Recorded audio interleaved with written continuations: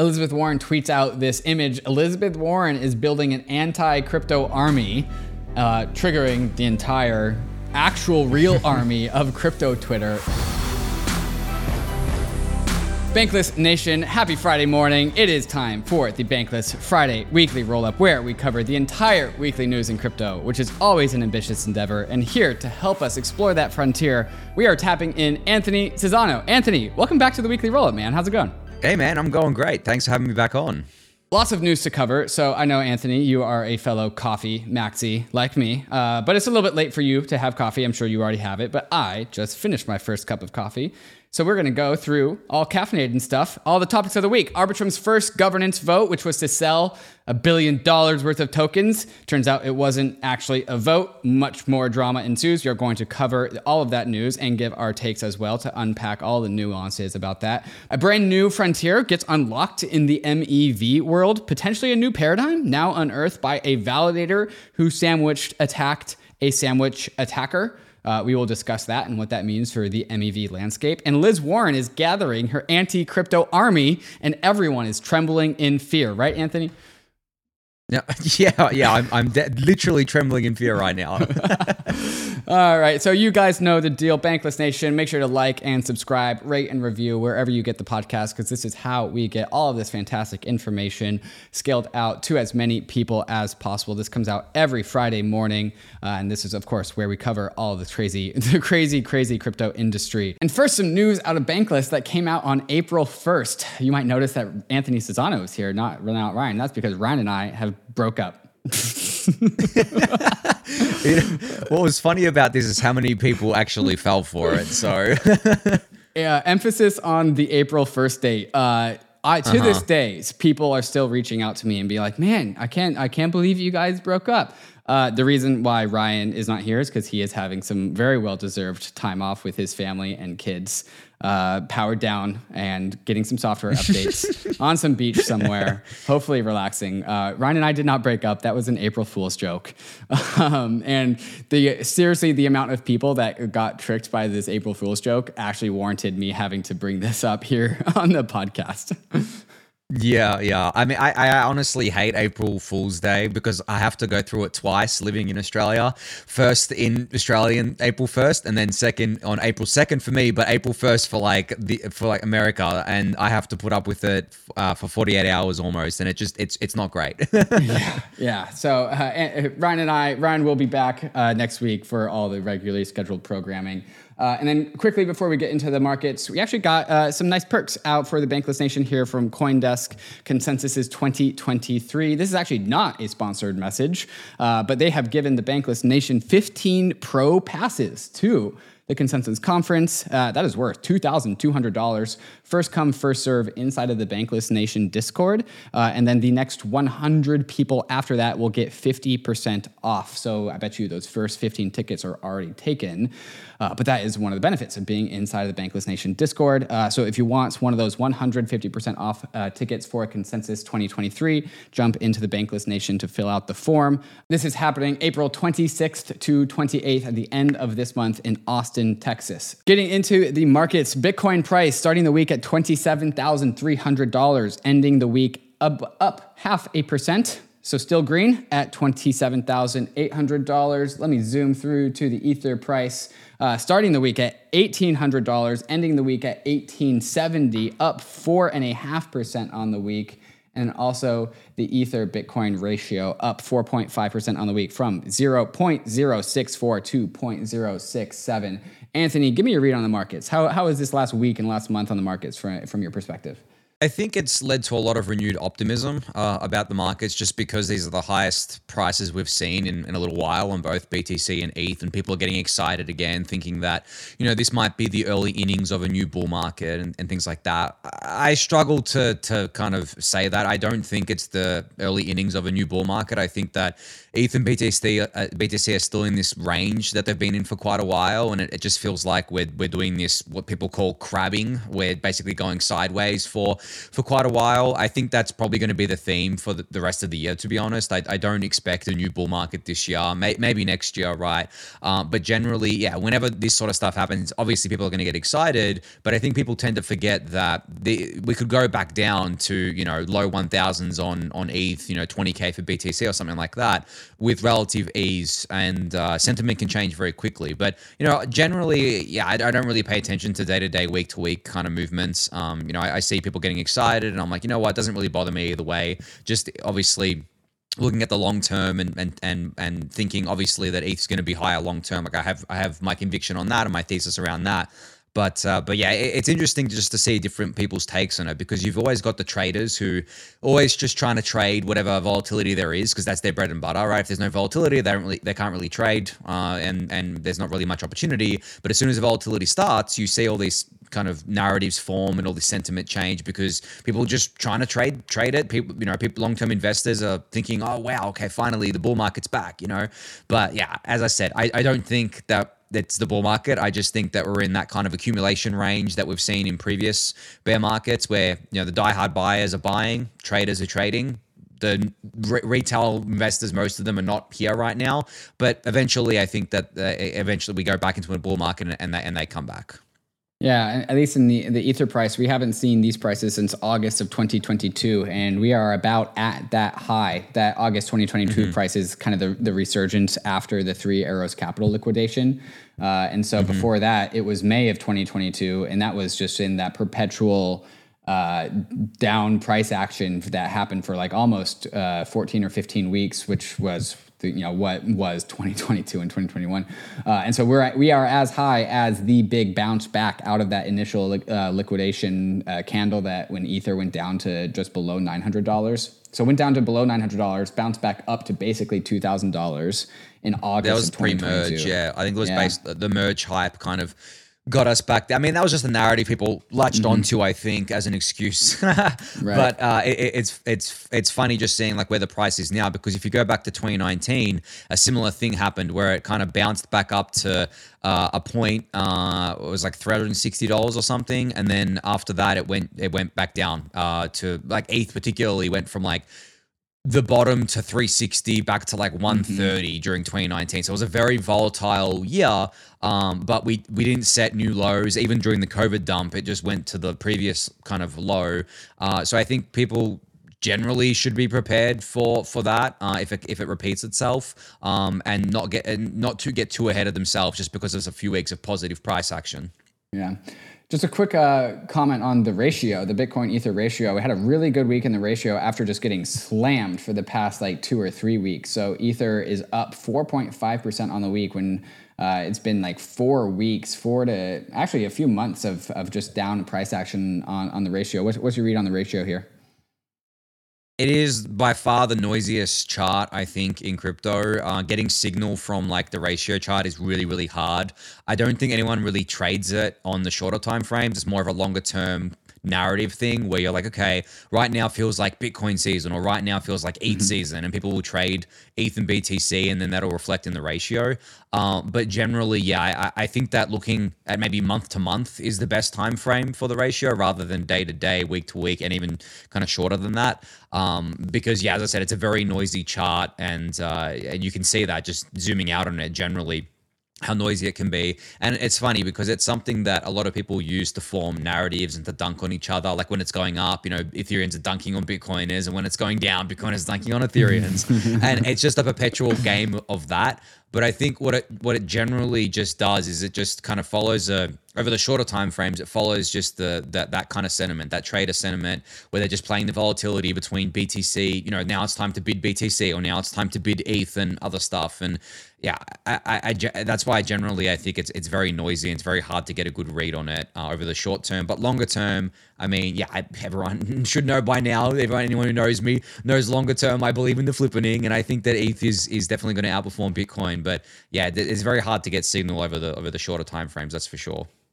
All right, moving into general market talk. Ethereum is now being held in self-custody, the bankless way, and away from exchanges at the highest level since the week Ether was introduced 8 years ago. So the ratio of Ether in self-custody, in DeFi, and away from exchanges is at all-time highs. And that actually correlates with, for the second month in a row, Uniswap has beat Coinbase in trading volumes. Now, I remember when Uniswap came out in 2019, and that would be like unheard of to talk about back in 2019, that Uniswap would be beating Coinbase, the biggest, highest volume centralized exchange that's out there, maybe save for Binance. And for the second month in a row, Uniswap has beat Coinbase by more than a little bit, 45% higher than Coinbase's volume. The best months, Uniswap's best month since January 2022. Anthony, give us your read on this.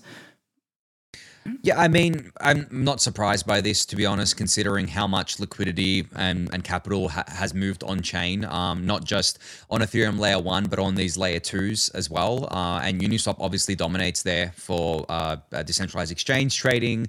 And if you include like even the other decentralized exchanges, not just Uniswap, then it's even much higher than that, right? Which is pretty cool to see, to kind of see that all of them put together just blast away Coinbase, which is the second biggest centralized exchange. Still not higher than Binance, but obviously I think Binance is like almost 10 times the trading volume of Coinbase. So it's quite a bit bigger. Maybe not that much these days. I think the gap is definitely closing, but there's still pretty big gap there. But generally, yeah, if you had told me that this was going to happen so quickly as well, like a couple of years ago, I would have probably not believed you, because centralized exchanges have such a grip on I guess volumes and liquidity and trading. But in hindsight, looking back, it's kind of, well, if liquidity can move as fast as it can move on crypto rails, then there's no reason why these things can't happen very quickly. And I think that's what we've seen play out.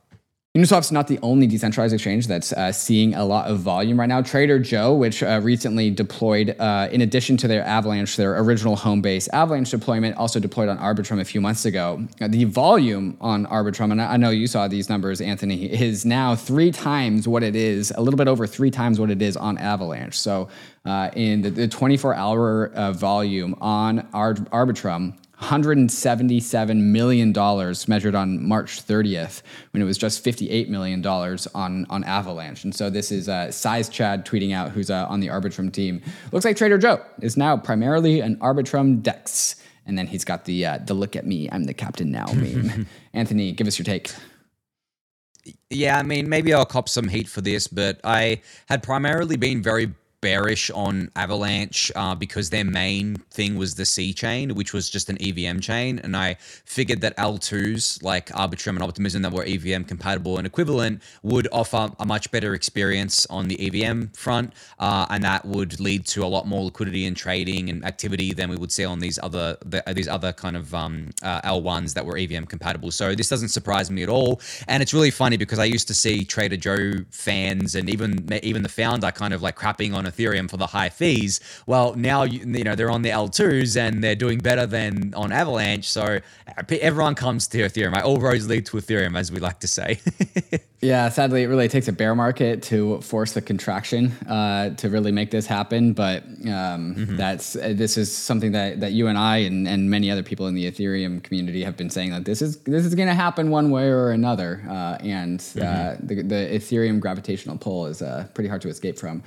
Here's a tweet out of Eric Wall, moving on to different subjects, talking about the NASDAQ correlation between Bitcoin is at the lowest point ever since 2021. How do you feel about that? How do you feel about our correlation to NASDAQ being low? What's your sentiment there? I don't know if NASDAQ is the best thing to compare with Bitcoin to, because Bitcoin's primarily trying not to be a tech play, right? It's the Bitcoiners will always tell you that the Bitcoin is like tech second, and first it's like trying to be a reserve currency or trying to be like a digital gold or something like that. So I don't know if it's the best comparison, but generally, yeah, I mean, especially in the bear markets, correlations tend to go to like 1. Everything just correlates with each other because everything's getting sold off with each other and indiscriminately, especially during the peak fear of bear markets. So to see the correlations come down again usually points to a more favorable market, and you see that play out in the prices.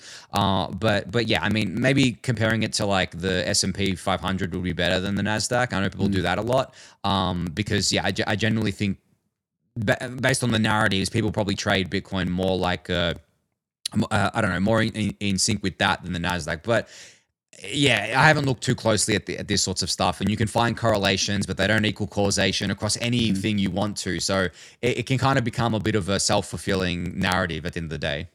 Yeah, I do enjoy having the disconnect, because being a non-correlated asset class, it was kind of one of the original visions between crypto, and I think one of the where all of this correlation really came from, and why Bitcoin, even though it's purported to be this like non-sovereign store of value digital gold, it's still traded like a tech stock, is because it's all about liquidity, right? It's all about Federal Reserve liquidity. And so even though the narrative is that that's what Bitcoin is, it's still a very volatile risk asset that falls right in line with all the tech stocks these days. A little bit more interesting news in the Bitcoin market. So U.S. government now has 49,000 Bitcoins that it seized from the Silk Road hacker. So this part of the news is old news. We've known that the government has this, but what is new is that 10,000 Bitcoins, and what is assumed to be eventually all 50,000 Bitcoins, is going to be sold. So they transferred basically 9,800 Bitcoins to Coinbase.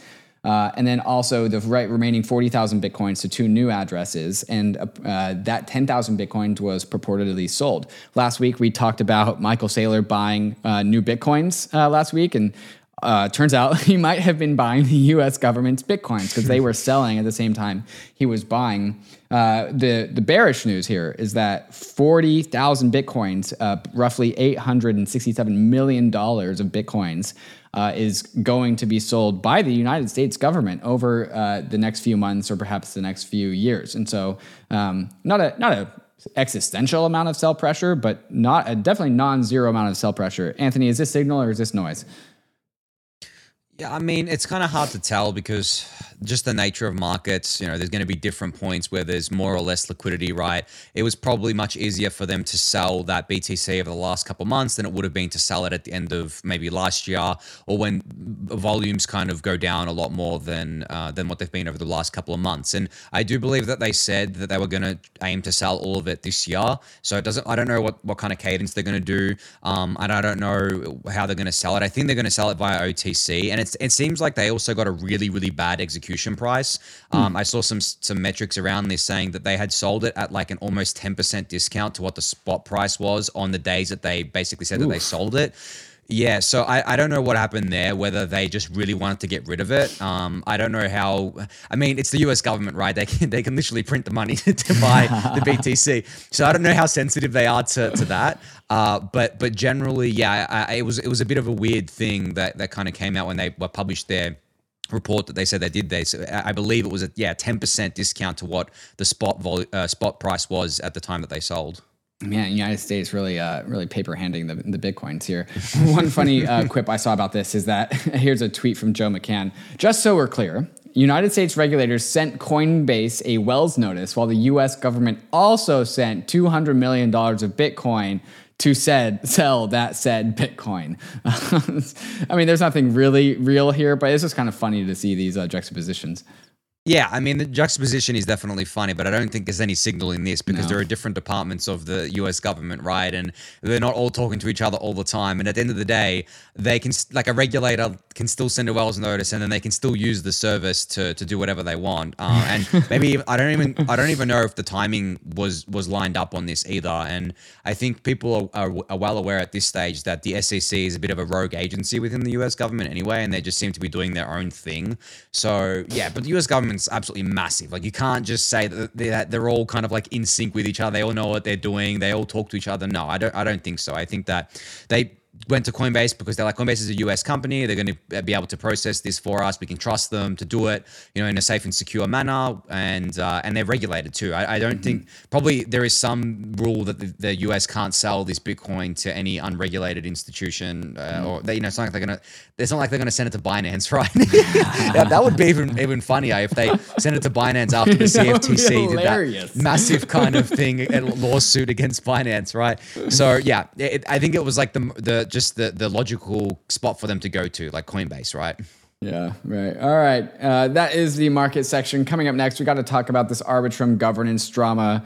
We talked a lot last week about Elizabeth Warren, and that was before she released her War on Crypto campaign. So we're going to talk about Elizabeth Warren a little bit more. Also got to talk about Elon Musk and Doge, because that is in the news cycle this week. CZ has an Interpol rumor. We're going to have to unpack that. All of this news and more is coming right after we talk to some of these fantastic sponsors that make this show possible. You know Uniswap as the world's largest DEX with over $1.4 trillion in trading volume. But it's so much more. Uniswap Labs builds products that lets you buy, sell, and use your self-custody digital assets in a safe, simple, and secure way. Uniswap can never take control or misuse your funds the bankless way. With Uniswap, you can go directly to DeFi and buy crypto with your card or bank account on the Ethereum Layer 1 or Layer 2s. You can also swap tokens at the best possible prices on uniswap.org. And you can also find the lowest floor price and trade NFTs across more than 7 different marketplaces with Uniswap's NFT aggregator. And coming soon, you'll be able to self-custody your assets with Uniswap's new mobile wallet. So go bankless with one of the most trusted names in DeFi by going to uniswap.org today to buy, sell, or swap tokens and NFTs. Kraken has been a leader in the crypto industry for the last 12 years. Dedicated to accelerating the global adoption of crypto, Kraken puts an emphasis on security, transparency, and client support, which is why over 9 million clients have come to love Kraken's products. Whether you're a beginner or a pro, the Kraken UX is simple, intuitive, and frictionless, making the Kraken app a great place for all to get involved and learn about crypto. For those with experience, the redesigned Kraken Pro app and web experience is completely customizable to your trading needs, integrating key trading features into one seamless interface. Kraken has a 24/7, 365 client support team that is globally recognized. Kraken support is available wherever, whenever you need them, by phone, chat, or email. And for all of you NFTers out there, the brand new Kraken NFT beta platform gives you the best NFT trading experience possible. Rarity rankings, no gas fees, and the ability to buy an NFT straight with cash. Does your crypto exchange prioritize its customers the way that Kraken does? And if not, sign up with Kraken at kraken.com/bankless. Bankless Nation, we are back with this Arbitrum drama. We're going to start with talking about Arbitrum. Here's a tweet that really just kind of raised the alarm, if you will, about this. Arbitrum Foundation made a proposal, AIP1, to allocate 750 million ARB tokens for admin and operational costs, but Arbitrum holders voted against it. Now they said that the vote was just a formality, and they have already spent 50 million tokens of the proposed 750 million Arbitrum tokens that the foundation was going to receive. And this tweet from Eden Au concludes, "Your vote is not a vote."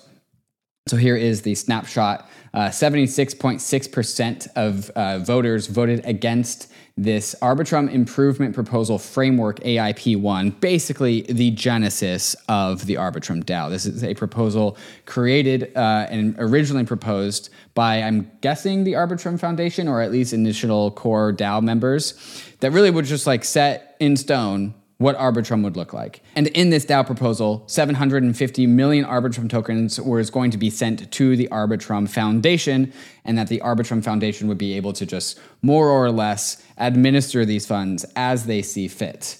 And so this caused some concern with the Arbitrum DAO and Arbitrum community, because these tokens were sent, and then a portion of these tokens were sold, and then other portions of these tokens were sent around, regardless of the status of this vote. And so people were concerned, like, well, like, why are you guys selling tokens? We didn't even approve this thing. In fact, this proposal ended a few days ago very clearly against. So 76% voted against it, 12.5% voted for it, and the remainder voted to abstain.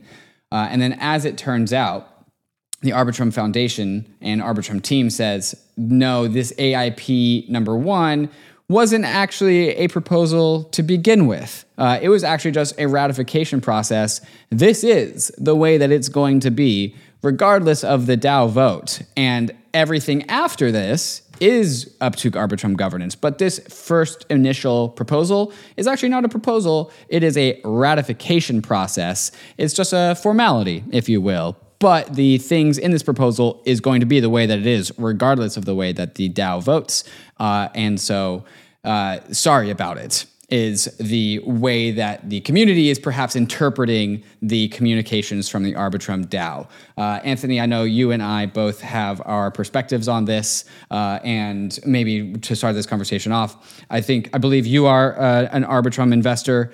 I am not an Arbitrum investor, and so those are our disclosures. Anthony, give us your take as to the events. Yeah, so I mean, there's a lot to unpack here. I think that people didn't realize at first, but I'll try and keep it short and sweet just to summarize my thoughts on it. So I think what people got most upset about when it came to this was the poor communication and the lack of transparency. So this stemmed from the fact that, as you said, this AIP was only put forward as a formality. All of the decisions in here were made before the token went live and before the DAO went live. So essentially all that was happening was that the decisions that had already been made were being formalized and ratified.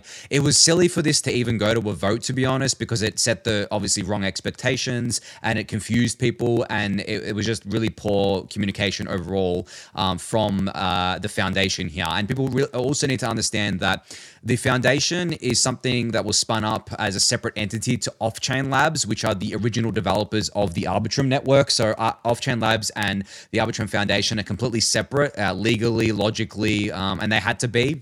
And the foundation is the entity that launched the DAO and the token, basically. So what they did was they said that we're going to allocate 750 million ARB tokens to the foundation at Genesis, basically. And they made that decision before anything was live, before the DAO was live or anything like that. And then we're going to use that for various activities. So 10 million ARB tokens was sold to cover foundation-related expenses. And this is where another thing that people didn't understand.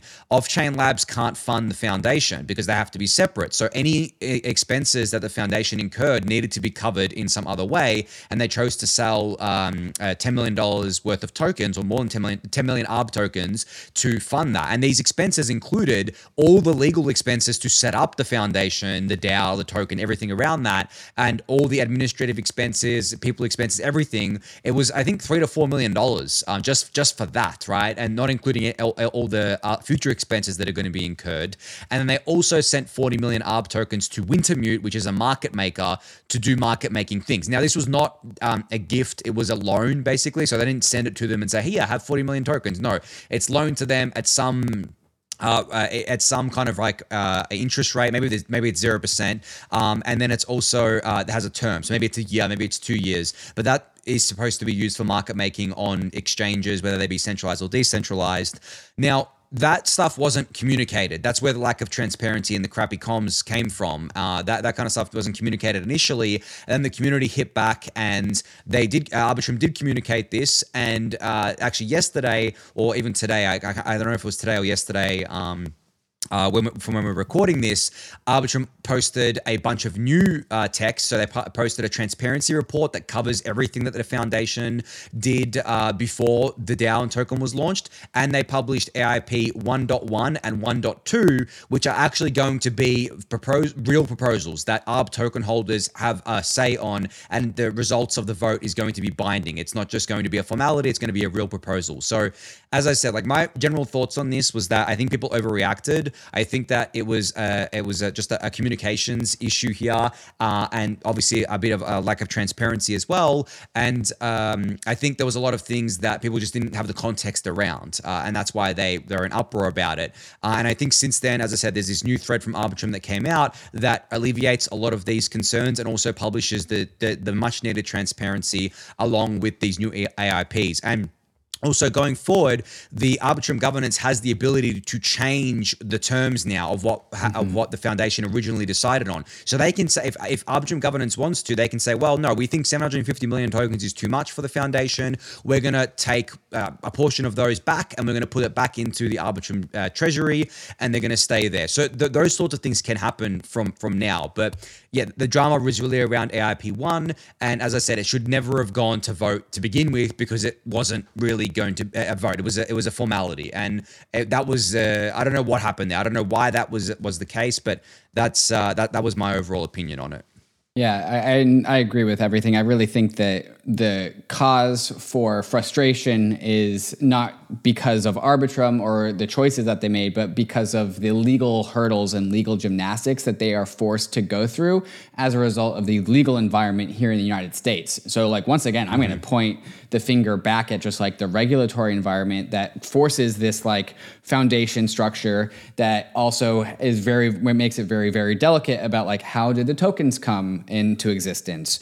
Who gave the tokens to the foundation? Like, all of these things are very careful and very delicate. And that really constrains and constricts these organizations to be able to do what's best for the community and the protocol.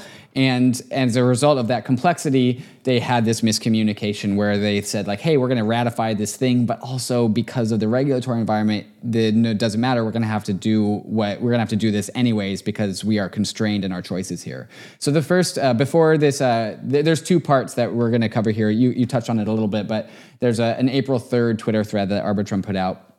And they say, thanks for all the feedback and all the participation on the DAO.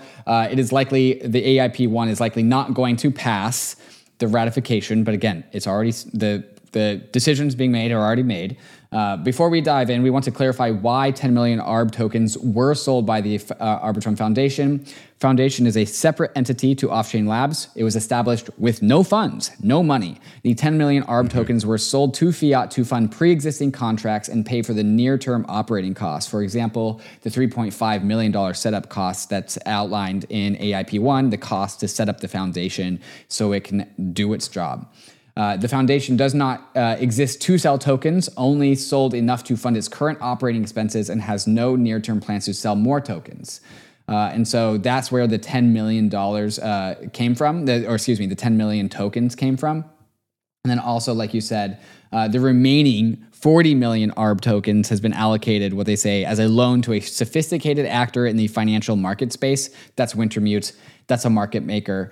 By the way, any ARB token holder is highly interested in Wintermute having these 40 million tokens, because this means that what a market maker does is increase the liquidity of the spot price of the ARB token. So if there is some big fund out there who is unallocated to ARB, yet they are bullish on ARB, as a result of this liquidity that's coming from Wintermute, can buy ARB tokens without moving the price too much. And so it increases the scope of external actors who can purchase and put ARB tokens on their balance sheet because they're bullish ARB, because there's sufficient liquidity for them to do that.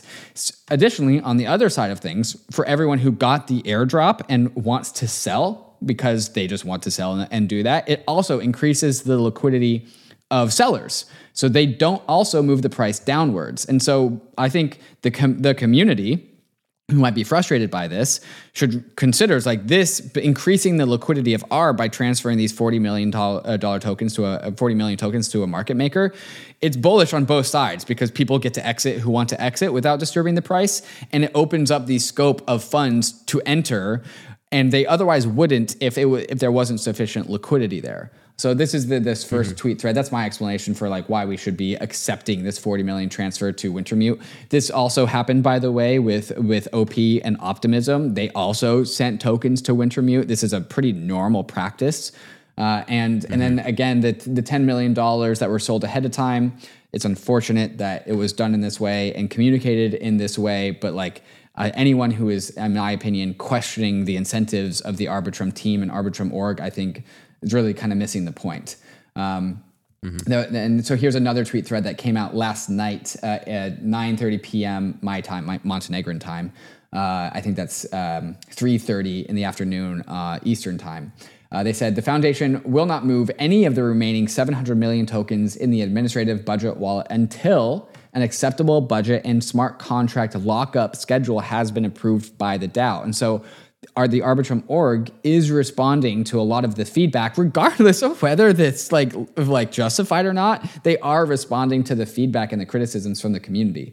So like you said, Anthony, I'm just repeating what you said, 3 new documents have been posted: a transparency report about the foundation's initial setup, AIP 1.1 lockup, budget, and transparency, and AIP 1.2 amendments to the current founding documents.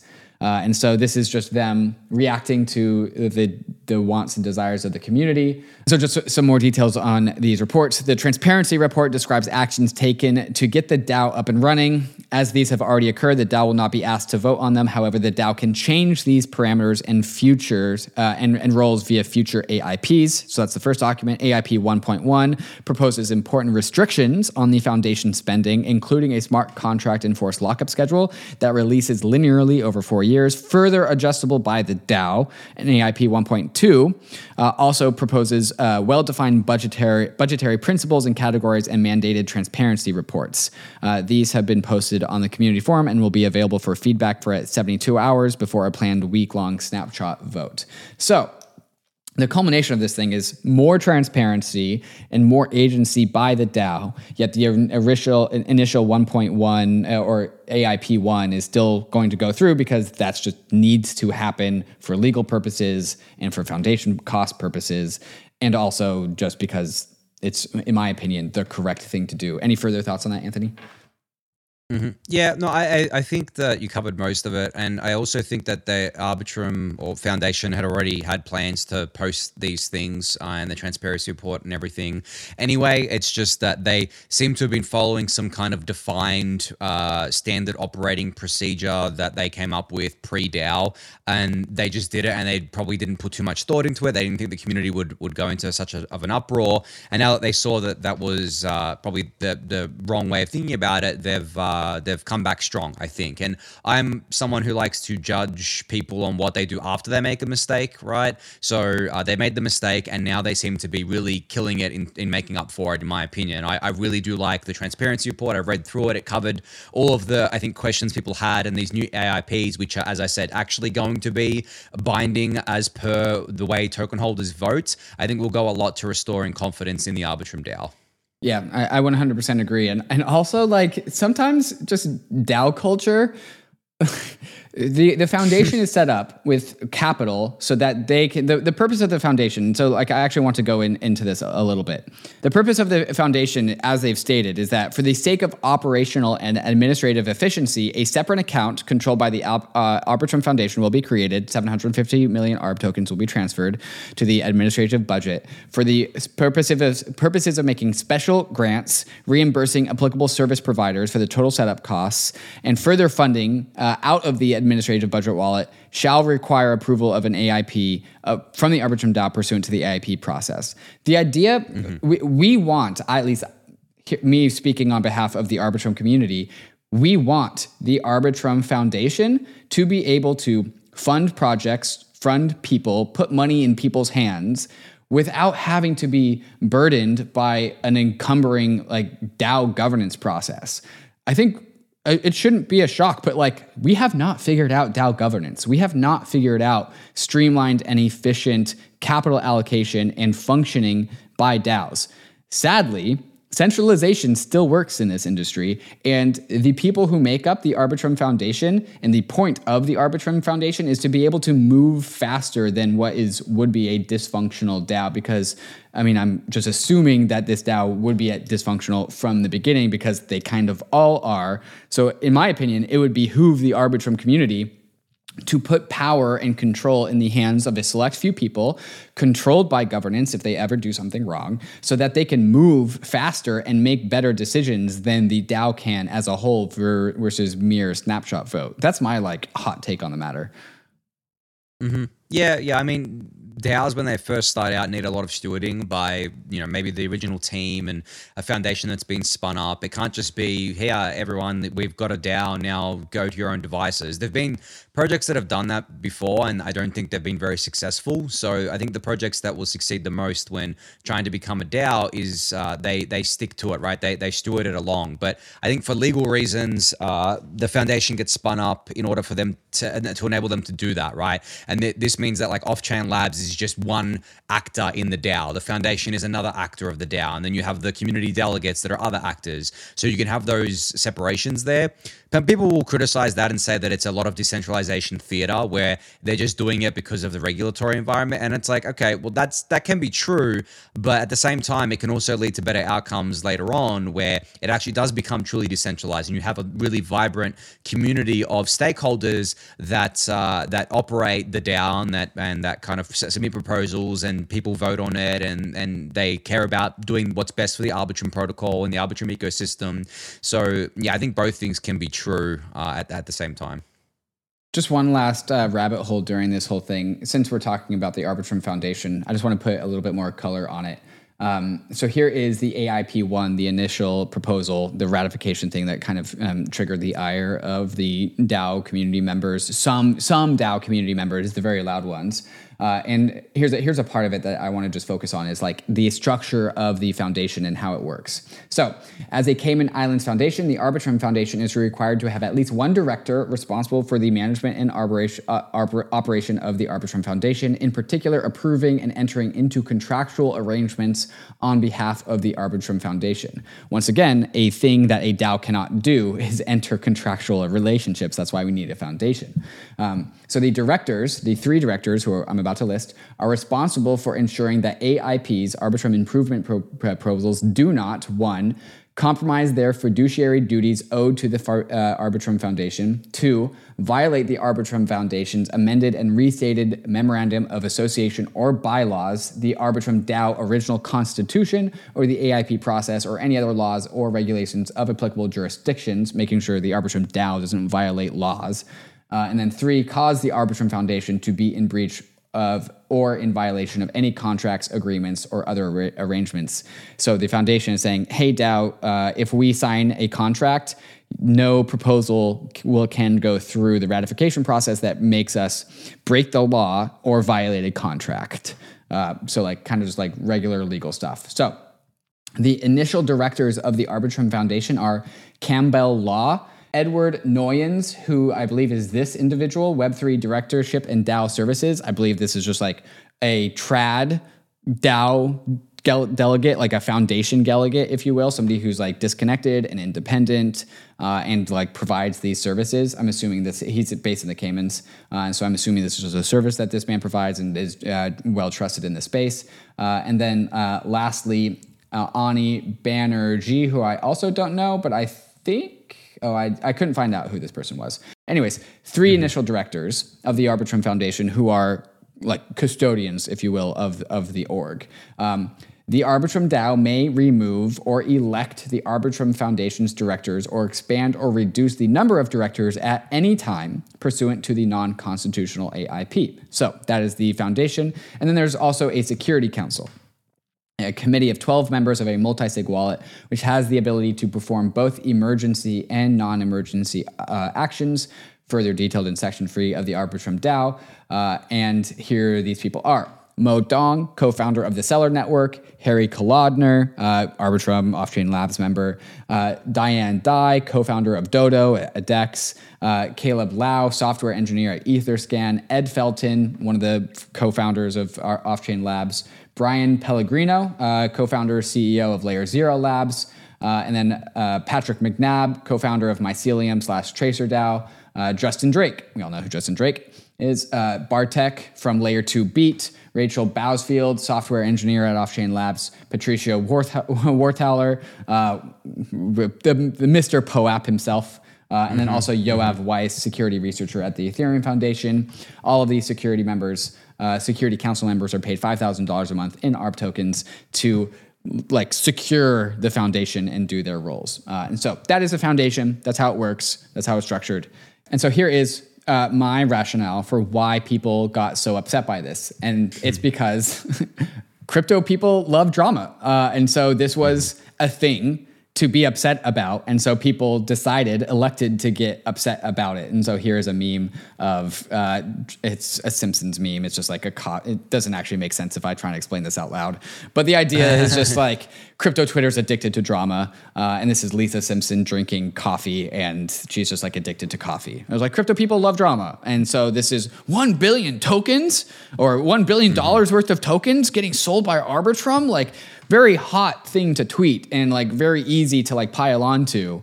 And so my explanation for why this turned into such a big deal is like, one part, the communications could have been a little bit better. And second part, it was really easy to turn this into a very viral, like dramatic event. So that's my explanation as to why this turned into what it was. Moving on.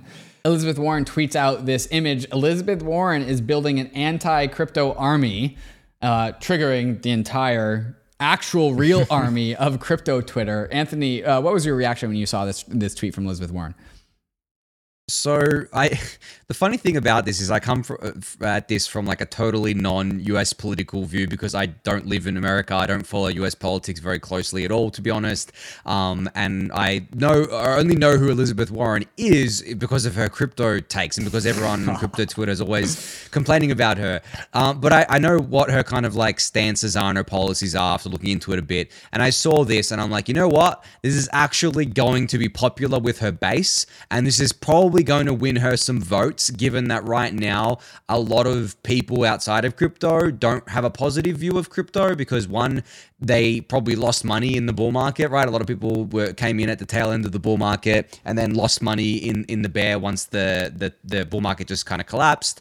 And two, they saw a lot of other stuff like Terra collapsing last year and FTX, the biggest fraud since basically Bernie Madoff, right? So I think that this resonates with a lot of people, but as you said, like this triggered like everyone in crypto and the actual crypto army kind of responded to it. If you actually look at all the replies to this tweet, she just gets ratioed a million different times as you keep scrolling down, and it's kind of hilarious to see all the replies. But that was my first kind of reaction where I was like, look, she isn't trying to appeal to anyone in crypto at all. Obviously, she knows that this isn't going to resonate with them. Her team knows it's not going to resonate with them, but she's trying to appeal to her existing base and any potential new voters. And as far as I can tell, she's in a relatively safe seat as well, and she doesn't actually have to work that hard to retain it from what I've seen. So yeah, again, this could resonate with those people pretty strongly.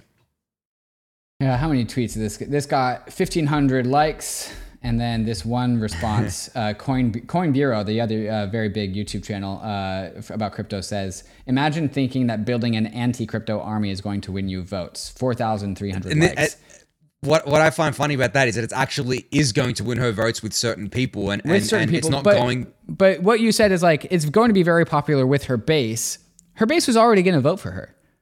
Yes, but the people that weren't going to vote for her in crypto, doesn't matter what she does, they're not going to vote for her, right? Yeah. So for her, it's like the people, she doesn't have to be friendly to crypto people because they're never voting for her. Even if she is friendly to them, they disagree with her about a lot of other things too, because she has a lot of very, I guess like you would call them progressive policies, or very, very like, I don't want to say far left policies, but like they're pretty on that side of the spectrum. And I feel like in crypto, you get a lot of centrists generally from what I've noticed. And depending on where you go, there are a lot of crypto people define themselves as libertarians. They're not voting for Elizabeth Warren, right? So to her, it's like, I'm pissing off people that are already pissed off at me and hate me. So who cares, right? Yeah, it's just increasing the polarity. My big like critique here, in addition to just like, hey, crypto is not what you think it is. It's just like people don't like to stand for things in opposition of something. Like, what do you believe? I believe in the anti-crypto movement. Like that's what you stand for. Like it's weird to stand for something in opposition to something else. Like it's not. You're just like letting yourself be defined by the world around you. Anyways. Of course. It's like someone running on like anti-technology army or like anti-this army, anti-that army. Like it's actually weird for a Democratic politician to be running on an anti kind of I guess, progressive thing, right? At least from my point of view, it's usually, from my point of view, the conservatives that would be anti something because they want to keep the status quo. I don't know. It's different, I know, in the US compared to Australia. I'm probably coming at this with an Australian view on politics. But yeah, when I saw that, I was like, yeah, it's a bit weird. It's a bit weird. I read an article. I don't have it up here, but this article says Elizabeth Warren starting to recruit conservative Senate Republicans to her anti-crypto cause, also getting some early positive vibes from bank lobbyists who also want to rein in digital asset startups, partnerships with GOP lawmakers, that's the Republican Party, the opposite of Elizabeth Warren's party. Partnership with GOP lawmakers reflects broader focus uniting progressives and conservatives, watchdog groups, and bankers wanting to prevent the growth of crypto. So like it's interesting, like this reaction is like attracting bankers and conservatives. Like I'm anti-bank, not necessarily anti-conservative, but Elizabeth Warren certainly is anti-conservative. And so it's interesting to see like who she's aligned with that is adjacent and very different from her actual typical base. She also just gave us the very easy opportunity to make this meme, which is Bankless is building a pro-crypto army. And that was just way too easy. And we just got as many likes as Elizabeth Warren, so I'll count that as a victory. And then here's perhaps like a slightly mean meme, but this is like, okay, grandma, let's get you to bed. And the grandma saying, well, it's mean, but it's so accurate, right? Like the average age of a US politician is very old. It's not exactly something that would lend itself to being progressive generally on technology, because typically a lot of the older folks don't understand it because they didn't grow up with it, and it becomes hard for them to wrap their head around it. So, and I think it's not just technology, it's a lot of things, and I don't think that's a controversial opinion to have where too many old people run the country. And I actually saw someone say this on Twitter, I don't know who it was, but they said it a little while ago, where they said, we don't trust like the old people in a lot of other jobs, but we trust them to run the country. Like, how does that work, right? Yeah. Since we're talking about Twitter drama, let's move on a little bit to Elon Musk, who turned, if Bankless listeners who are viewing the YouTube will notice that in the top left corner of the screen here, there is no longer a little Twitter bird icon, the little blue bird icon. There is a Doge icon. Elon Musk, this last week, replaced the Twitter bird with Doge. And then he tweets out a very old screenshot of some old tweets between him and Wall Street Bets chairman Twitter account, talking about one of the original conversations about Elon Musk needing a new platform. This was in like the deplatforming conversations way back when. And Wall Street Bets chairman just says, just buy Twitter. And then he follows up saying, and then change the bird logo to a Doge. And then Elon Musk follows up saying, haha, that would be sick. Fast forward to today, he did it. He did it. He changed the Twitter icon to Doge. Anthony, you use Twitter a lot. What are your thoughts? It's not going to save Twitter's revenue. Well, you know what is going to save? The price of Doge, which pumped a whopping 4%. 4% up in Doge. Well done, Elon. Well done. Pumping Doge. Yeah, just he's got this weird fascination with Doge that just doesn't seem to be going away for him. And I don't know, it kind of felt like a late April Fool's joke that kind of just stuck around for some reason.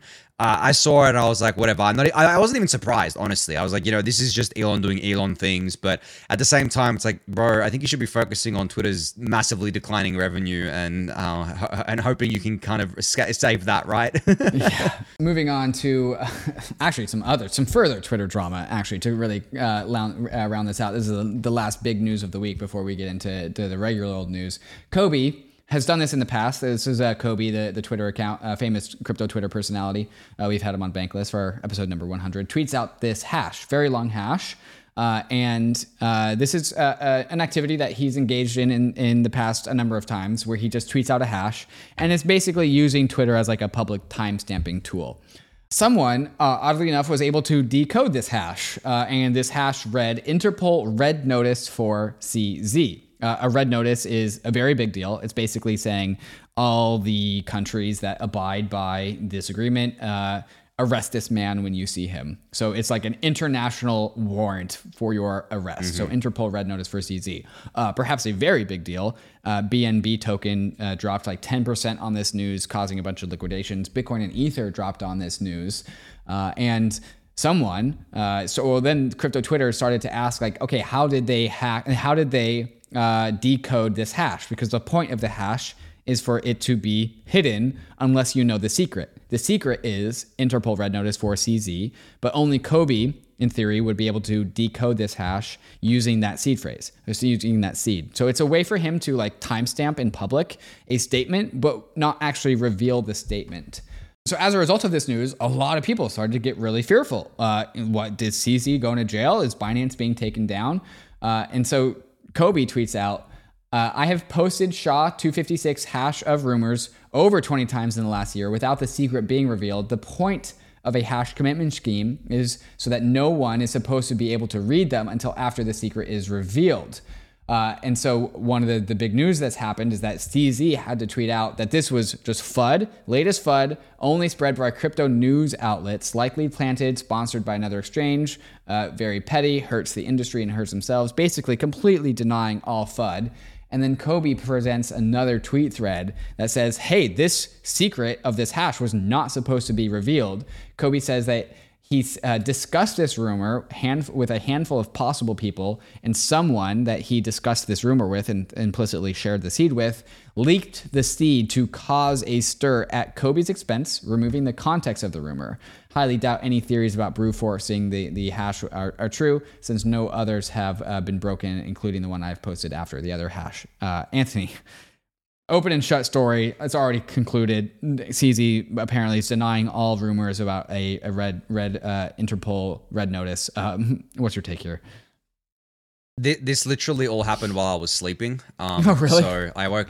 Yeah, the entire thing while I was sleeping. So the initial hash that Kobe put out, someone decoding it, the price going like down, CZ tweeting about it, and then waking up to Kobe apologizing. That's literally in the 8 hours I was asleep, this all happened. So for me, it was like, okay, this is just drama that I completely missed. I don't have to worry about this. But I mean, it's just, it goes to show that like even trolling like at this scale, I guess, can be quite damaging. But I don't think I blame Kobe for it, to be honest, considering that this is kind of his brand, right, to just troll. And obviously, as he said, breaking it or brute forcing it is quite difficult, even if it's unsalted. So someone in his circle kind of, I guess, I wouldn't say betrayed him, but like leaked the information.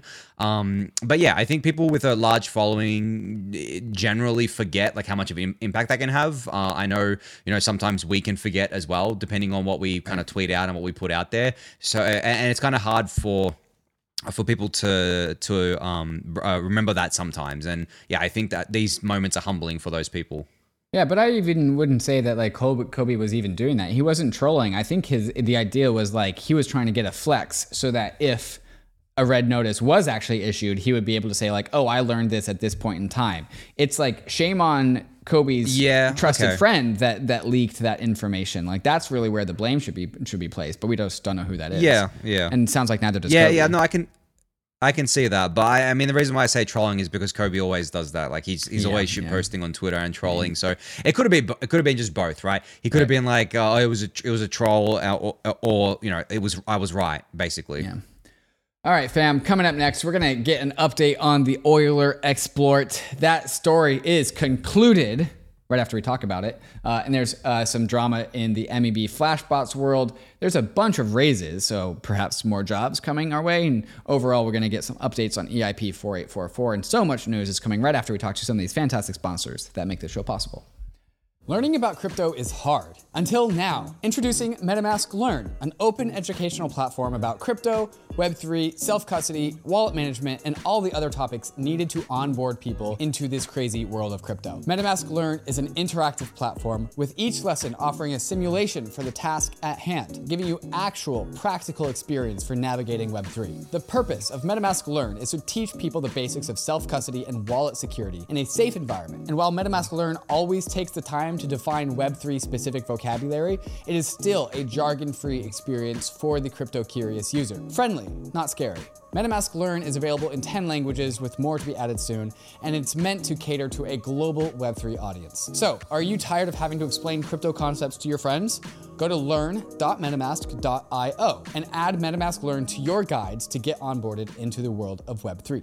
Arbitrum 1 is pioneering the world of secure Ethereum scalability and is continuing to accelerate the Web3 landscape. Hundreds of projects have already deployed on Arbitrum 1, producing flourishing DeFi and NFT ecosystems. With the recent addition of Arbitrum Nova, gaming and social dApps like Reddit are also now calling Arbitrum home. Both Arbitrum 1 and Nova leverage the security and decentralization of Ethereum and provide a builder experience that's intuitive, familiar, and fully EVM compatible. On Arbitrum, both builders and users will experience faster transaction speeds with significantly lower gas fees. With Arbitrum's recent migration to Arbitrum Nitro, it's also now 10 times faster than before. Visit arbitrum.io, where you can join the community, dive into the developer docs, bridge your assets, and start building your first dApp. With Arbitrum, experience Web3 development the way it was meant to be: secure, fast, cheap, and friction-free.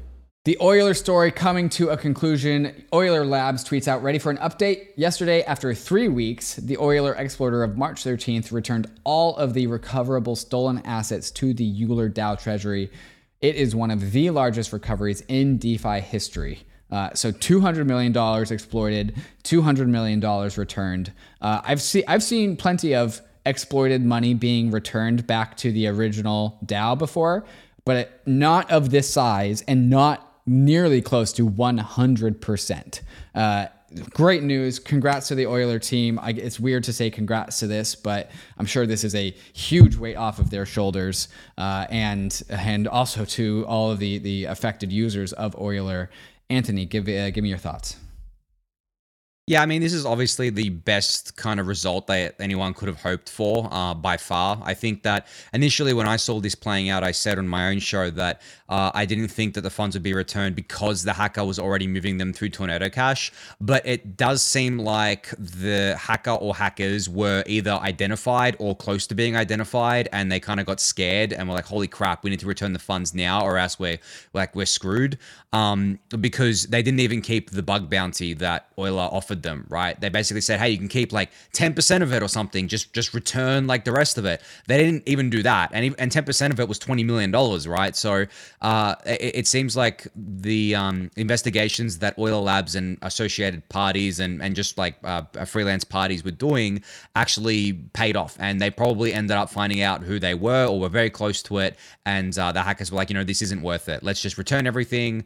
And I don't think Euler Labs is going to be pursuing legal action anymore on this front, but someone else still might, right? If they know the identities and they pass that on to law enforcement might still want to do it at the end of the day. So, who knows? But the positive thing is, the only thing that really matters at the end of the day is that pretty much all the funds were returned, and there is also a proposal now, or not a proposal, like a breakdown of how they're actually going to be returned to users. So people should be made whole very, very soon.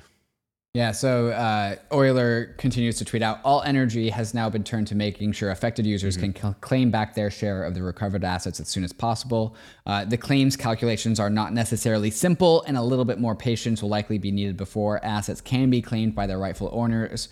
A proposal will be published shortly, including an outline. Questions, thoughts, and contributions regarding the claim process should be posted on the Euler forums. My mind is like, it's two things. One of two things happened with this exploiter. One, they found who that person is, and they say, hey, we are going to come with the full force and might of legal agencies and throw you in jail as long as possible. Or the exploiter felt really bad and returned it. I'm going to go with the first one. I think they're like exploiting $200 million on the internet, even with the best like VPNs and Tornado Cash and like ZK tech, even using all of that tech to the best of your ability, you're going to leave a trail. And I think this effort really tilts power to the hands. It already was, but really exemplifies how much power is in the hands of people like the non-exploiters. As an exploiter, you don't have that much power, even if you exploit $100 million, $200 million, $5 million. The trail that you leave, the data that you leave, is going to be enough for people to find you. And so just don't do it. just don't do it. Just like do bug bounties. Unless you're a do nation White House state stuff. that doesn't care. Unless like you're North Korea. Yeah. They don't give a shit if they get caught, right? But it's a bit of a different situation. Yeah.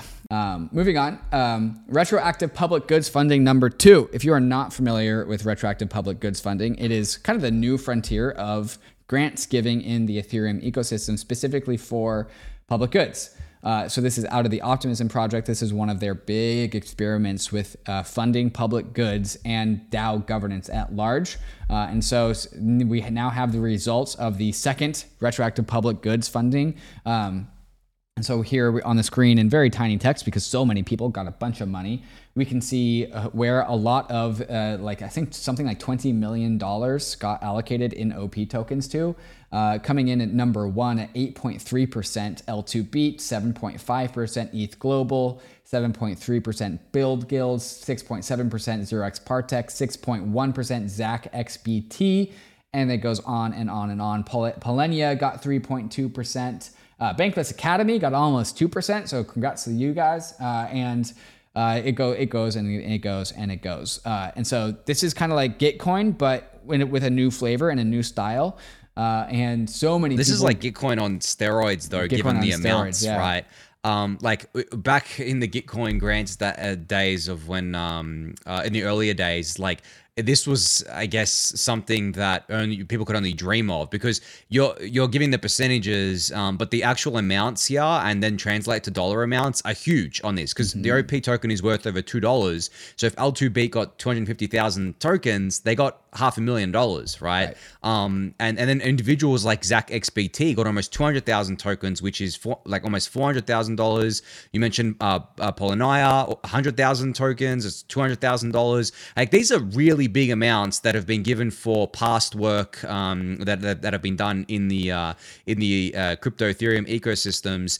And this is just the educational one. There are two other categories that got a lot of tokens as well. And this is a tiny portion of the total tokens that are allocated. There's 800 million OP tokens in total allocated to these rounds, right? And this was only a 10 million OP token round. So there is still plenty of tokens left for future rounds. And if the OP price maintains around $2, that's huge amounts, because it's not like this was only distributed to a small set of projects. This was distributed to 170 something projects. So a lot of love was spread around here, which is just, it's amazing to see. Yeah, protocol. I didn't even realize that. I was just looking at the education section. So here we are in infrastructure. Protocol Guild got 15% of infrastructure tokens. So I guess percentage doesn't even matter now. Protocol Guild over $1 million worth. Yeah. 557,000 OP tokens. So like $1.2 million. Geth. We funded Geth. We funded Geth. Yeah. That's so crazy that we funded Geth, the execution client of the Ethereum layer 1, now also layer 2, now also Ethereum 2, which is blasphemy to use that terminology. Solidity, Lighthouse, Goerli, all of these clients, these open source Ethereum clients that are Ethereum got funding, famously always having a funding problem. OP Craft, the Minecraft using the OP stack, got funding. It's a safe Gnosis wallet got funding. Man, this is really, really cool. And this goes back to just like one of the big core reasons why I'm here in the space is human coordination and funding open source. The bull case for this whole thing is like being able to give financial rewards to open source public goods things. And so Optimism is really just leading the charge here and putting a lot of money into corners of the internet that previously would not have been able to get it. So if this interests you, if you have something of value that you are building and you think that you could use some grant funding to continue doing that thing because it's open source, it's a public good, something of this nature, make sure you sign up for OP Grants Public Good Funding round number 3, because that is eventually coming.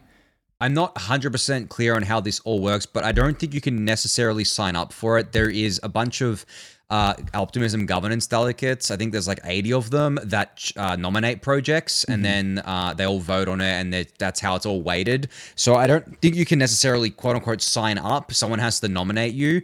But if you're visible enough, if you're doing good enough work, you could possibly post something somewhere and say, hey, like this is all the work that we're doing. Please consider us for this round sort of thing. But it's not like Gitcoin grants where everyone puts their own grant up there, and then it's a different kind of way of doing things. And also just one other note here as well. As I said, I believe there's 800 million OP tokens being allocated to this, which is a huge chunk of the supply. I believe it's like what, 20% of the supply or something. Like it's something crazy, right? Imagine a public company doing that. Like when a company goes public, right, in the real world, imagine them allocating 20% of their shares to the, I don't know, whoever builds on them, the ecosystem around them, whoever creates educational tools for them. It doesn't really work for, I think, centralized companies. I think it works extremely well, obviously, for decentralized protocols, because you have such a broad ecosystem that can build around it and on top of it, and are incentivized to do so for different reasons. So that's why this is such a huge deal, because it is a large amount of money that and a really cool thing is that it's actually subsidized by the market. The market, people buying OP tokens, is the reason why OP is worth so much. So like some people say, oh, it's printed out of thin air. It's like, yes and no. It is printed out of thin air, but people are paying for it. So it's not like it's just money that's not worth anything. People are actually paying for it. There's liquidity there.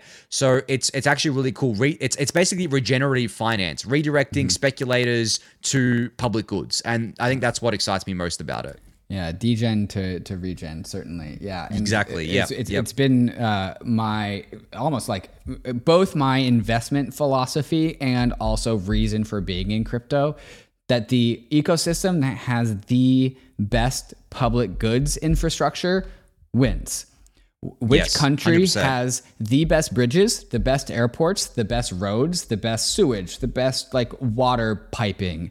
That country is going to be able to foster development and innovation and quality of life better than a different country that doesn't have that same sort of emphasis. And so this is just the beauty of crypto, is that public infrastructure, public goods, the quality of that public goods increases the upside and financial returns of the things that we invest in. And so this is why like Optimism's retroactive public goods funding effort is both good for humanity and also really bullish. At least that's my take. I'm also an advisor to Optimism because I believe in this stuff. Okay, Anthony, I'm going to need your help to walk me through this one, but there was some interesting new events in the world of MEV on Flashbots, where a rogue validator, this is a tweet from Mudit Gupta, rogue validator on Flashbots exploited other MEV bots. And so stole, I want to ask you if this is the right word to use, stole $25 million from an MEV bot.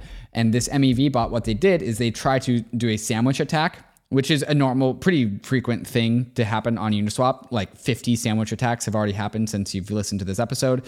The idea is someone comes in, buys a token on Uniswap. Because they bought that token on Uniswap, they moved the price 1.5%. An MEV bot sees that, and so they buy the token ahead of the person buying, ahead of the person who's just going to just ape in, and then they sell those tokens that they just bought to that person at the 1.5% higher price, and then they sell the tokens on the other side. And so the MEV bot can capture and pocket that arbitrage, basically. And they just reduce the optimum execution price for this person just making a market buy, and they're able to pocket 1.5%.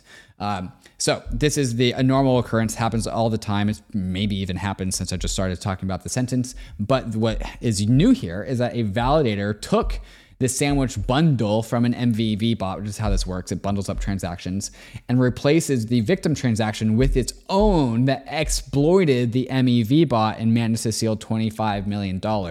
Never before done, but used the Flashbots protocol to get this done. And so now I think the concern here, and correct me if I'm wrong, Anthony, is that any validator who's processing a block has this ability to do this if there is a sandwich attack bundle in the block that they propose. And that is the new concern here, or at least maybe that's only true inside of the Flashbots sidecar protocol. Can you explain this? Anything I missed here? Yeah, I mean, there's actually a bit to unpack here. So basically, maybe just to explain how this all works from a more basic level. So Flashbots is a company that developed a software called MEV Boost. Now the MEV Boost software is used by about 90% of validators talk to the MEV Boost software in order to build their blocks for them, or it's called external block building. And there are a bunch of relayers that you can connect to as a validator, and it'll build your block that way. And this exploit that happened was an exploit in the MEV Boost relay software that allowed this to happen. Now, this has actually since been patched, but the patch has also led to its own negative consequences. But the patch, from my understanding, should make this impossible to do now. So you won't be able to do this again. This was actually just a one-off kind of exploit, and then it's been patched.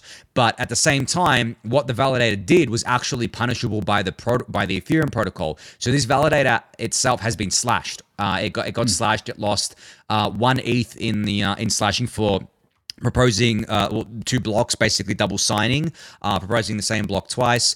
And the thing is that didn't actually work to dissuade them, because losing 1 ETH to profit $25 million obviously is a good trade, right?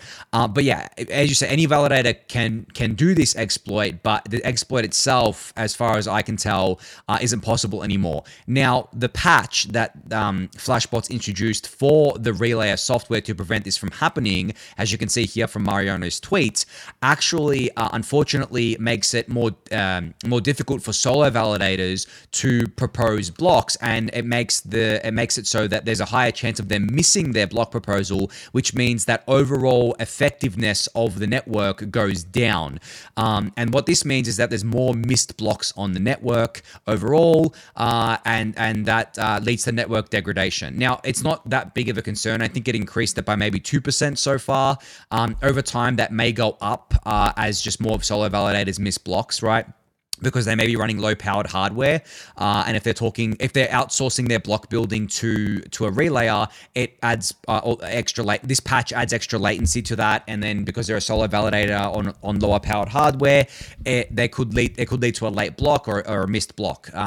So yeah, the patch itself, the initial patch has led to this, but I think there's even there's another patch coming, or there's more work being done to help this along as well. But yeah, this wasn't an exploit of the Ethereum protocol. This was an exploit of the MEV Boost relay software that did not account for this, because essentially in the MEV world, I think most people assumed that validators wouldn't engage in this behavior, that validators would essentially just play by the rules, where that's not the case, right? And if you're a solo validator, a single validator has a chance to produce a block, a really low chance, but it should on average produce a block every 3 months. I think these validators were spun up a few weeks ago, so it got lucky, but there wasn't just one validator that was spun up, there was multiple ones that this attacker spun up, so it fell into the amount of time that you would expect for this validator to propose a block.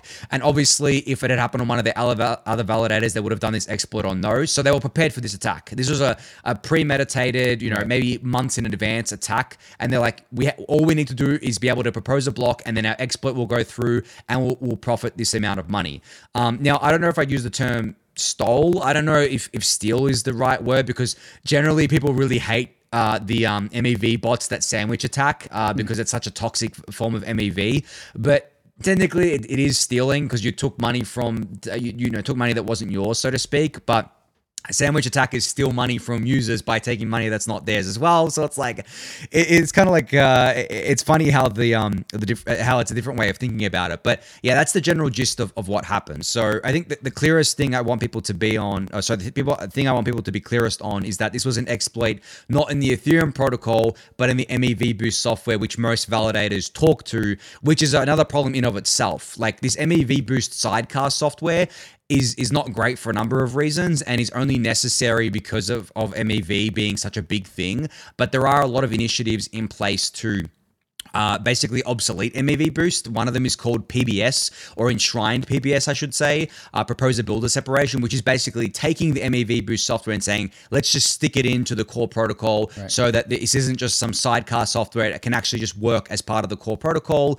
But MEV Boost, being a sidecar software, is really great for testing it out and informing PBS designs, because now we know that validators are actually going to engage in this behavior. So we have to design around it, and we have to make sure that they can't do this. So there's a lot of moving parts to it, but hopefully that summarizes most of it for people. But if people don't understand it, it's fine. It's a very complex topic overall when it comes to MEV.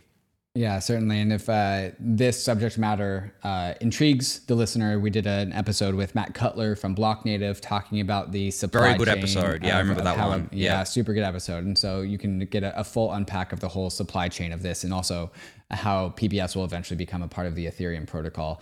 I will say, whether or not you want to call it stealing, I think it's more or less informed by the fact that the person that did this, the validator that did this, funded their wallet via Aztec, a privacy tool. So it's kind of like an admission of guilt. Like, you came in with privacy tech, like that's what you were That's doing. a dangerous thing to say, though. Yeah. That's a good point. I will accept that. Well, but yeah. Well, not You're that implying that the only reason people use privacy tools is to commit crimes. That's no. what you So just said. okay. So the wallet that funded this, that did this exploit, they've done one thing, which is fund this validator out of Aztec. If it was another wallet that was like trading NFTs and then like trading on DeFi and then used Aztec, I was like, oh, that's just a normal use of Aztec. But this one validator funded their wallet with Aztec to intentionally obfuscate where the money came from. I think that's like a kind of an admission of guilt. Yeah, but that's if you think that what they did was stealing, right? Right. Because maybe they don't think what they did was actually stealing. Maybe they thought what they were doing was a highly profitable trading strategy. Right. And they just didn't want people knowing who they were. That's what I'm saying. It's funny, like, when you get into that discussion with people, because people will have different views on it. But yeah, I get what you're saying about funding it via a privacy protocol. But generally, yeah, I think that it just depends who you ask, really. There's no kind of, I guess, hard law or hard fact around it. I think that does depend on people's different opinions on it. Right. A sandwich attack from Uniswap will rob a victim of like 1.5%. And that is, some people interpret that as theft. This robbed someone of $20 million. The numbers are a little different here. Okay. Yeah, that's true. Peter Seglazzi, he's one of these open source core devs who works on Geth, tweets out, synthetic stress test for my 4844 blob transaction pool, attach 0 to 4 blobs to every inbound transaction on mainnet and then dump it into the blob pool. What this really means is Peter here is stress testing the throughput of a post Ethereum 4844 world. He said the result is 10 gigabytes worth of pending transactions at a churn rate of 150 per block, 80 milliseconds hit after block processing, negligible RAM usage. CC Jesse Pollock of Coinbase. Sazzle, Anthony, can you interpret this for me? Yeah. So, I mean, I think you got it. He's stress testing what an Ethereum network looks like when EIP 4844 or blob style transactions are hitting the network. He's seeing if Geth can handle it without significantly bumping up its RAM usage or hardware usage, and its latency as well, which is critically important. As I was discussing before, latency is very important for validators because you want to be able to propagate the block to the network in a timely fashion. Blocks are only 12 seconds. So obviously, if it takes longer than that, you're going to miss a block, and it's not going to be great for anyone. So it's very promising seeing this, because Geth has traditionally, I think, been one of the most maybe hardware hungry of the execution layer clients. So if Geth is able to do this like with the same hardware requirements and negligible increased RAM usage here, then the other clients should as well. But it also points to the fact that like 4844 is just making such amazing progress, and we should be on track to get this delivered by in the next upgrade, which is called Cancun, hopefully by the end of the year. This is the one that's coming after Chapala, which is due in a few days. So yeah, just very promising developments happening here.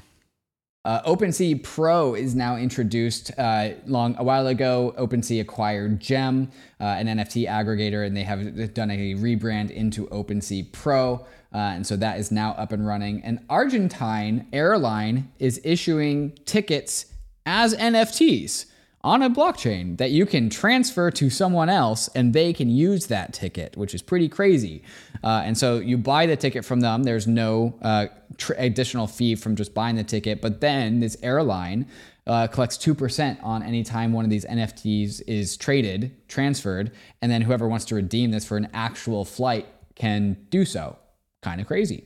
MicroStrategy now owns 1 out of every 150 Bitcoins that's ever in existence. That's a tweet out of Bitcoin Magazine.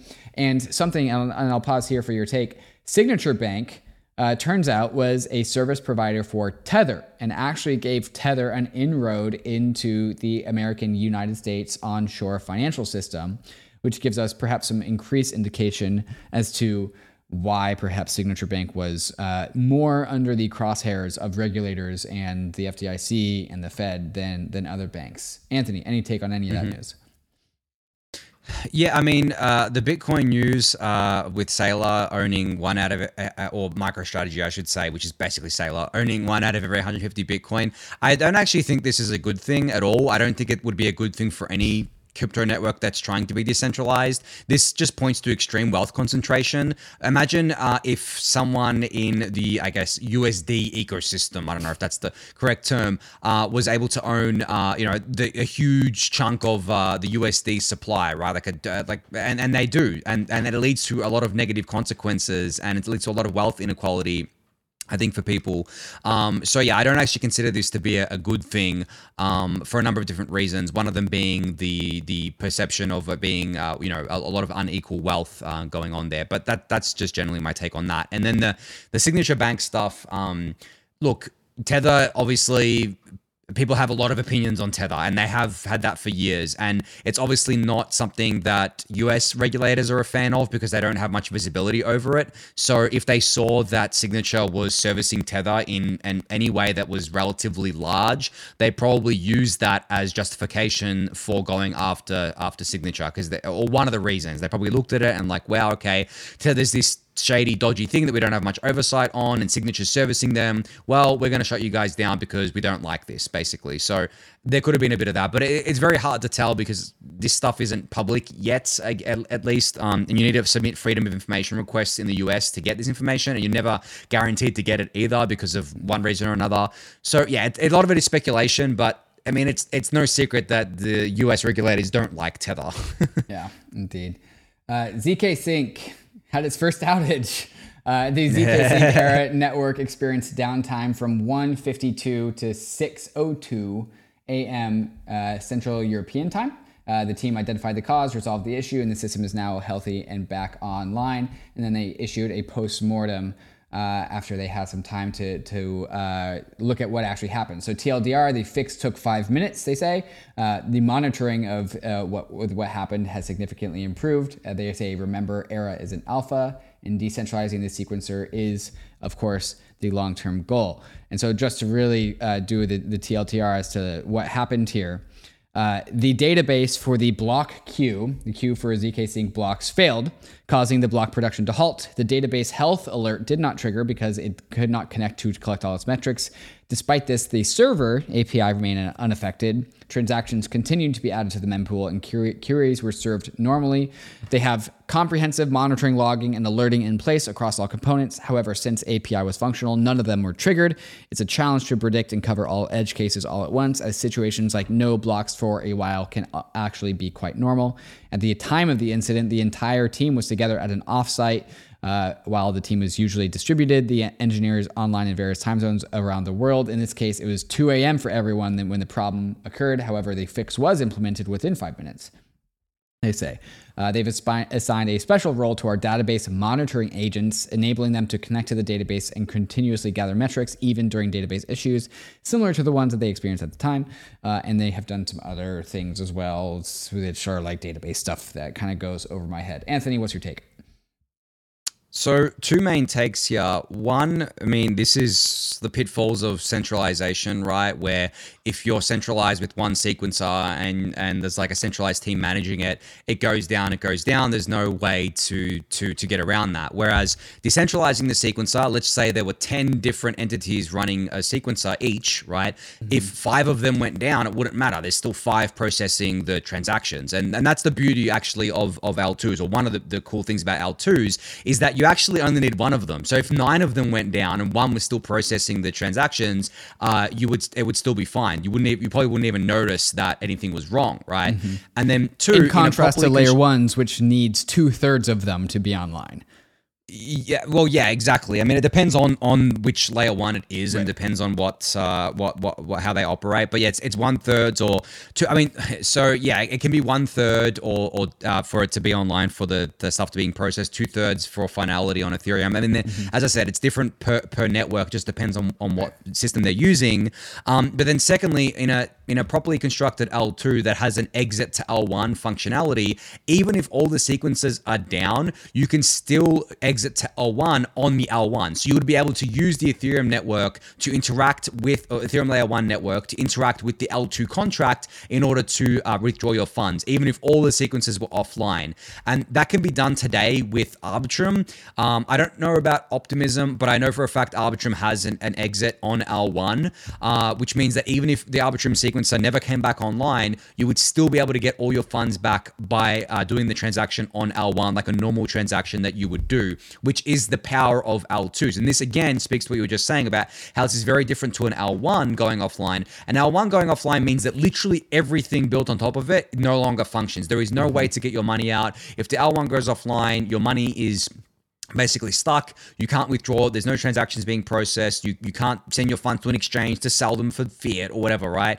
Whereas with an L2, properly constructed L2 that has an exit on L1, the L2 can go offline. It doesn't affect any of the other L2s, right? In terms of operation, doesn't affect the L1, and you can exit to the L1. So that's why Ethereum L1 focuses a lot on liveness, and how you get liveness and high uptime is by limiting the amount of hardware that's required to run the infrastructure of the chain, and limiting how much transactions per second the layer 1 can do, which obviously results in high fees. But this is the whole kind of modular roadmap that Ethereum is going through for scaling, where keep the L1 decentralized with really, really good liveness by keeping hardware requirements low, by sacrificing TPS at L1 and scalability at L1, but get massive scalability at L2 with those nice properties of being able to exit to L1 if you need to. Yeah, Anthony, I think you've seen my my fighting with the Solana and Avalanche communities on Twitter these days, and they claim that that me and other people, they would probably include you here, is that we don't hold our own layer 2s to the same standards that we hold other layer 1s, because when Solana and Avalanche go down, all the Ethereum people are like, this is why you use Ethereum. Do you agree with that take? What's your take about that take? I mean, I think that it's a kind of funny take, because I think that the L2s are competing with these kind of monolithic L1s like Solana in terms of competing for execute on the execution side of things, executing transactions. But at the same time, I wouldn't compare an L2 to an L1 on the liveness side of things, because it's two very separate things, as I just explained how L2s are very different to L1s. So even though I think that L2s are competing with monolithic L1s on the execution side of things, on executing transactions, on getting users and economic activity and all that sorts of stuff, I think that there is still a very big difference between an L2 and an L1 when you're talking about the liveness of the chain or the way the chain operates, because as I just explained, an L1 is very, very different to an L2. Certainly. And moving on to other parts of the ZKC ecosystem, they got $100 million in TVL in the last 4 days. So the growth in ZK Sync seems to not be impacted about this. And also Argent, who I know has been waiting for ZK Sync to ship their ZK EVM for a very long time, now has ZK Sync Era as something that you can access inside of Argent. And so I am very bullish and excited about the frontier of ZK EVMs. I know you are as well. And also, I will add my disclaimer. I am an advisor to Matter Labs, the software company behind ZK Sync. Raises. Okay, Ledger. Everyone's got a Ledger these days. I'm pretty sure. At least I got like 6 of them. Ledger raises $108 million. Adding more money in its Series C funding. And so no change in valuation, but $108 million back into the bank account for Ledger. Congrats on the raise. Layer 0 raises $120 million at a $3 billion valuation. This was a bull market raise. It's just now being announced like many, many months later, so which is why this valuation raise round is insane. And sometimes this happens just for like legal reasons. Li-Fi, Li-Fi, is it Li-Fi? I don't even, I go between Leafy and Li-Fi. I don't know what to land on. Li-Fi, which is a cross-chain bridge DEX aggregator, has raised $7.5 million in a Series A led by Coin Fund and Superscript. Also, Anthony and I are angel investors in Li-Fi at a previous round, so there's a disclaimer there. If you want to use the Li-Fi cross-chain DEX aggregator, you can check it out at jumper.exchange. It'll put you from any chain you want to any token that you want in one big trade. Pretty common there, or pretty common UX there. It looks just like Uniswap. And then lastly, ENS.vision, which is kind of just a data aggregation site for the ENS world, ENS domains, just led $2 million in funding round. One Confirmation, I believe, was the lead, along with Mark Cuban, Bology, Super Rare, DYDX, and OpenSea. And those are all the raises of the week. Pretty healthy raise week. Anthony, any takes on all these raises? There's still plenty of money out there that's willing to fund crypto projects, which is obviously pretty cool, pretty bullish generally. I think that, as you said, like there are some raises that may seem insane to people, but they were done quite a while ago. And a bull market raise is actually 6 months into a bear market. So I would consider anything up to like mid 2022 to be a bull market raise. So even if the raise was done in like May or June of last year, that I would still consider that a bull market raise, because VC tends to have a 6 month lag to the public markets in crypto. So yeah, if you see these wild numbers, just know that they were most likely done when markets were a lot more favorable and the appetite was a lot bigger. But these days, from what I've seen, the valuations on pretty much everything are down a lot because of the fact that it is a bear market, which is actually a pretty good thing for investors, because they're looking at this and being like, wow, okay, I've got all this capital and the valuations are really low compared to what they were in the bull market. This is a better kind of risk reward return for me. Let's fund this. And that's why you're seeing a lot of things keep getting funded, because there's still a lot of money there to go into these projects. Yeah, I think a lot of people are more kind of concerned at some of the layoffs that are happening, both in the trad Silicon Valley tech world and also some of the bigger crypto companies that are out there. But man, it's just, in my opinion, it's just a transfer of talent from the big companies to the startups. And so I think this is overall bullish for the exploring the frontier of crypto. So speaking of jobs, we got some jobs to talk about. So if you are interested in getting a job, you can go to bankless.pallet.com/jobs and check out the Bankless jobs board, where we post as many jobs that we can find out on the crypto frontier, starting with Rise, who's hiring a marketing manager if you are a non-technical marketer person, also a sales development representative for somebody who is an expert in Web3. Uniswap has got a senior product lead, an application security engineer, and a senior mobile engineer. Bankless, that's us, has a senior product designer, another podcast video editor, and also a social growth lead if you want to work at what is, in my opinion, the best company in crypto. Consensus has got a director of engineering. Adidas is hiring somebody who can do global head of Web3 planning and strategy. There are so many jobs that are available here. I only read out the first little bit. Oh my God, it keeps on going. There's at least 20 jobs here. So if you want to check out the jobs, bankless.pallet.com/jobs. There's also the Talent Collective, where you can let the jobs come to you. So you can post your resume and talk about what your skill set is. 747 active candidates in the Talent Collective. And so that is a message to people who are hiring. Go check out all of the talent that have posted their profile on the Talent Collective. Bankless, just matchmaking, man. We're matchmaking jobs and people. Tinder Anthony, for jobs. Yeah, matchmaker. Yeah, Tinder for jobs. Anthony, we got some questions from the Bankless Nation that I want to throw your way, as well as a few takes of the week and also the meme of the week. But first, a moment to talk about some of these fantastic sponsors that make the show possible.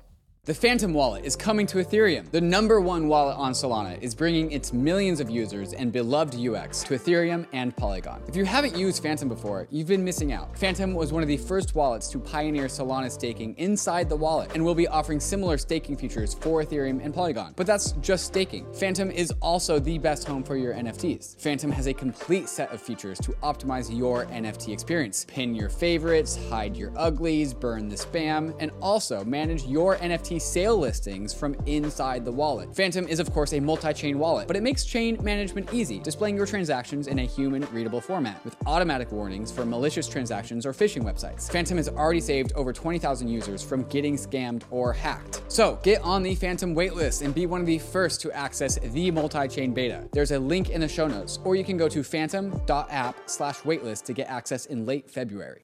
Bankless Nation, we are back with questions from the nation. If you are a Bankless Nation citizen, you subscribe to Bankless, definitely go into the Bankless Nation Discord where we have the weekly roll-up questions where you can get your question answered by myself or Ryan. But this week, Anthony, or you can just ask me a question directly in my Ask Me Anything channel if you so choose. Anthony, first question to you. After the Chapella and EIP 4844 upgrades, what protocol upgrade do you think should be prioritized next as the most important and urgent, and also why? I think you're the perfect person to ask this question to. What's your opinion, Anthony? So I go back and forth between two things. So it's between the upgrades that are part of the Verge, which is basically swapping to Verkle trees, and PBS. I'm leaning more towards PBS lately, especially over the last few months. So proposer builder separation, as I discussed before when we were talking about the MEV stuff, just because I believe that the MEV is overall pretty negative. And the current system we have in place for fighting back against the negative externalities of MEV isn't great. Relayers, MEV relayers, there are a bunch of them, but it's still very centralized. There's not that many of them, and I don't like that we're outsourcing block building to these relayers. So I would say that I probably think PBS should be prioritized, but I don't actually think from what I've seen that it would be ready before Verkle trees. So I would say that Verkle trees probably comes before PBS, but I would prefer to see PBS go live first. But it really just depends on the state of the research and development in those areas. Great. I agree with all of those, all of that response. And that question came from Rocket Poolster. So thank you, Rocket Poolster, for that question. I believe that means Rocket Pool. Big fans of Rocket Pool here. Next question up coming from Red Panda. Does the ARB token have any utility or fundamental value potential, or is it purely for governance? If it is purely for governance, why would we attach much value to it? What's your take, Anthony? Is it just a valueless governance token? No, I think right now, obviously, it's for governance, but in the future, there are other potential ways it can be used. One of the major ones is basically staking to become a sequencer, and by doing that, you get a share of the fee revenue of the Arbitrum 1 network and the MEV from that's generated by the Arbitrum 1 and associated networks, even like Arbitrum Nova and things like that. But yeah, generally, a lot of these things will just start out as governance tokens for legal reasons, to be honest. And I think that over time, the DAO can add whatever utility it wants. There are some DAOs where they don't really have the power to do that, or at least feel very powerless in doing that, but it just depends. So I would say right now, yeah, your bet would be, it's a governance token, you're valuing it based on that, but also you're betting or speculating that in the future, they're going to introduce these functions, they being the DAO, are going to introduce these functions in order to drive more value to the ARB token. Awesome. And again, if you want to ask questions for next week, questions for the weekly roll-up is the channel in Discord. Moving on to takes of the week. This is a take from Lawrence. This is the primary threat to the American financial system, apparently, and it is a picture of what is elliptic curve cryptography. Anthony, you want to unpack this one, or should we just leave that as is? I mean, I think it speaks for itself, really. Like, the war on cryptography has been going on for a long time. And honestly, if you read the history about it, which I know you've covered a lot extensively in the past and you've read the history about it, there was a pretty small window of time where we actually were able to kind of be successful here. And we were successful at making sure that cryptography wasn't outlawed, I guess, so to speak, but it wasn't. It was done by a relatively small group of cypherpunks back in the day.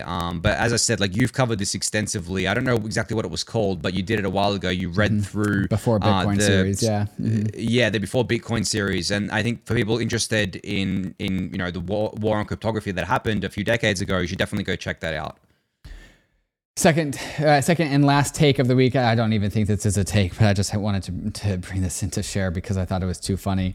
elchapo.small tweets out, "I shit you not, this arrived in the mail today, and it is an FTX Visa card." I think this was a service that they're rolling out at the very end of their lifespan, but Somebody just got a debit card from FTX. You know what's funny? There's that saying that something's not worth the paper that it's written on. This is literally not worth the paper that it's attached to, right? Like, so yeah, that's funny though. This was a thing. Great memorabilia, man. Like, I would just keep that in my wallet just to like pull that off. It's like, it's a great conversation starter for the crypto world. Yeah, for sure. And to round out the show, Anthony, thank you so much for walking us through all of this news while fearless leader Ryan is off on a vacation. Bitcoin Magazine, for those that don't know, Bitcoin Magazine's led by my former co-host prior to Bankless, CK. They tweeted out a pretty good meme. The people who are $30 trillion in debt are giving you a credit score. And this is just like the Spider-Man character just like reading out, very uninspiringly, just reading something out on stage. Anthony, what's your take on this meme? This is like pure Bitcoiner bait, right? This is what they're all about. It really is. Like this is if there's ever a meme made specifically for Bitcoiners, this is like it, right? Oh, I always just think it's one thing I will appreciate by the Bitcoiners is that they will pull back the curtain as to like some of the farceness of like modern day society more aggressively than like anyone else. And sometimes they do it with really they're definitely good memes. very aggressive and passionate about it, which leads to these good memes, right? This is a scalable way to show people the absurdity of the system, right? So I think it's a good meme. Yeah. So next time you get your credit score checked, remember that the people, the organizations that control those organizations that did that owe $30 million, kind of like to themselves. Anyways, I digress. That is a conversation for a different day. Anthony, that was an absolute marathon, an hour and 49 minutes. You and I both like to talk, and so thank you for helping us guide. Thank you for guiding the Bankless Nation through all of the news and the week. Big round of applause for Anthony Sazzano, everyone. If you like Anthony Sazzano and the takes that he's got, he does the Daily Gwei, which is a daily newsletter and daily YouTube video updating everything that you need to know about mostly the Ethereum ecosystem and some really good takes on the newsletter as well. Anthony, if people are interested in following you and subscribing to the Daily Gwei, where should they go? Just go to Twitter. My Twitter profile has all the links to everything that I'm doing. So my profile is Sassal0x, SASSAL0x, and they can find me on there. And yeah, I just want to say thanks for having me on, and I hope Ryan's software update went well. Yeah. The breakup is we're getting over the breakup. He's getting a new software update, so he will be back next week. Yeah, but I look forward to having you back next time that Ryan goes down for his software update, which seems to semi-regularly, maybe twice, 3 times a year. Thank you so much, Anthony. Cheers. Thank you. See y'all. Bankless Nation, you know the deal. Risk and disclaimers. Crypto is risky. Ether is risky. But if you've been watching our trad macro videos, everything else is also risky too. Stuff's risky. You can lose what you put in, but this is the frontier. It's not for everyone, but we are glad you are with us on the Bankless journey.